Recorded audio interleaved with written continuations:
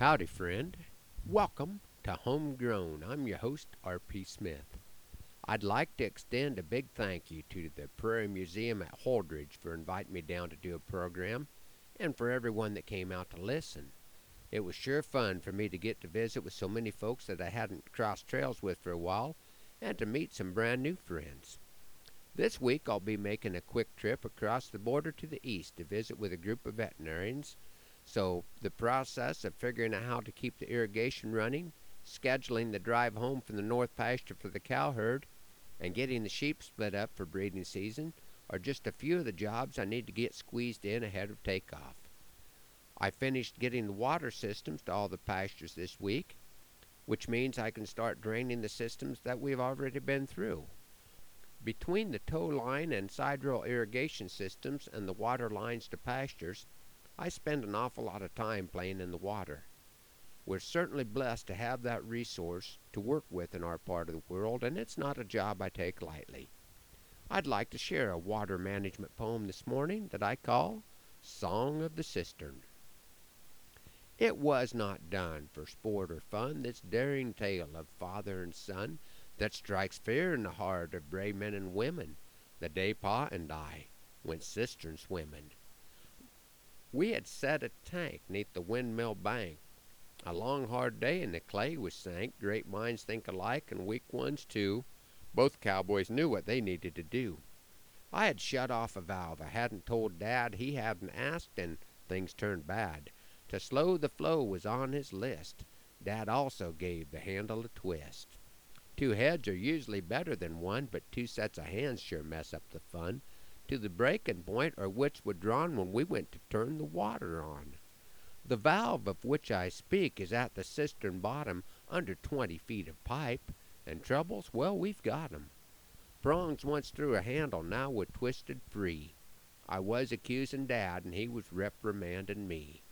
The reasons that our troubles was so hard to annul, that cistern was totally, completely, absolutely full. The prongs were straightened out, and we did our best to cope, as we passed a merry hour with a game of poke and hope. But Lady Luck was not smiling, we were both too peeved to pray. The sun would soon be setting, there was no time for delay. Evening chores were needed tended, and water was required when Dad hatched out a plan that he thought might be inspired. That cistern is only 20 feet deep or so. How tough could it be for one of us to go directly to the bottom to turn that valve back on? The edict had been issued from the upper echelon. Since I was young and single, except for my new bride, being a pioneer of cistern surfing would bring my family pride. It would be like climbing Everest, except I'd go the other way. A rope and a cinder block helped put the plan in play. The rope was tied to me in case my life was spent. The cinder block I held to aid in my descent.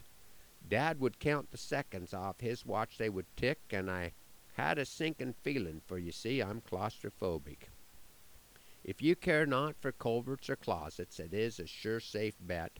When that space is filled with fluids, it intensifies the threat. I was somewhere near the bottom when my descent began to slow, and it came on me like a vision. It was time for letting go. I dropped the cinder block, popped out like a cork from cheap champagne, hit the ground a-running, and took no time to explain. I could hear a higher calling over my earthly father's roar. Jesus had commanded me to go and swim no more. I can't send a boy to do a man's job, I agreed that Dad was right.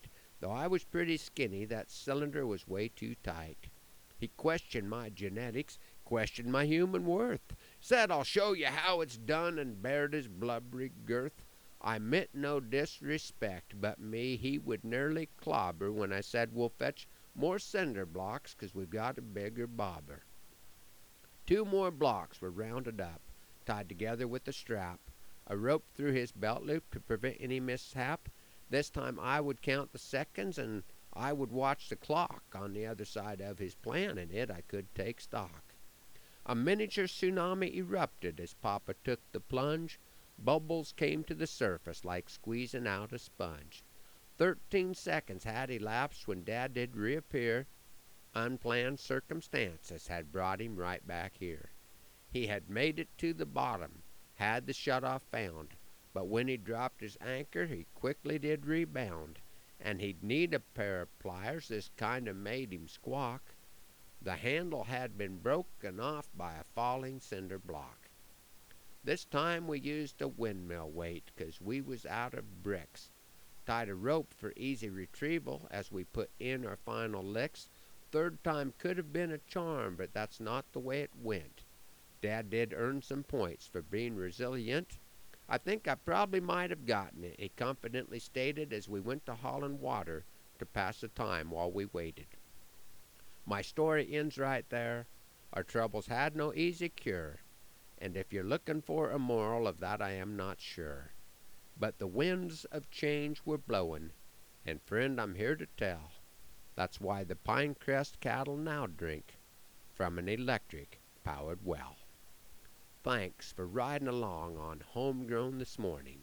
Hoping the Lord blesses you real good today, that He's raining on your place, and that our happy trails cross again soon. I'm R.P. Smith.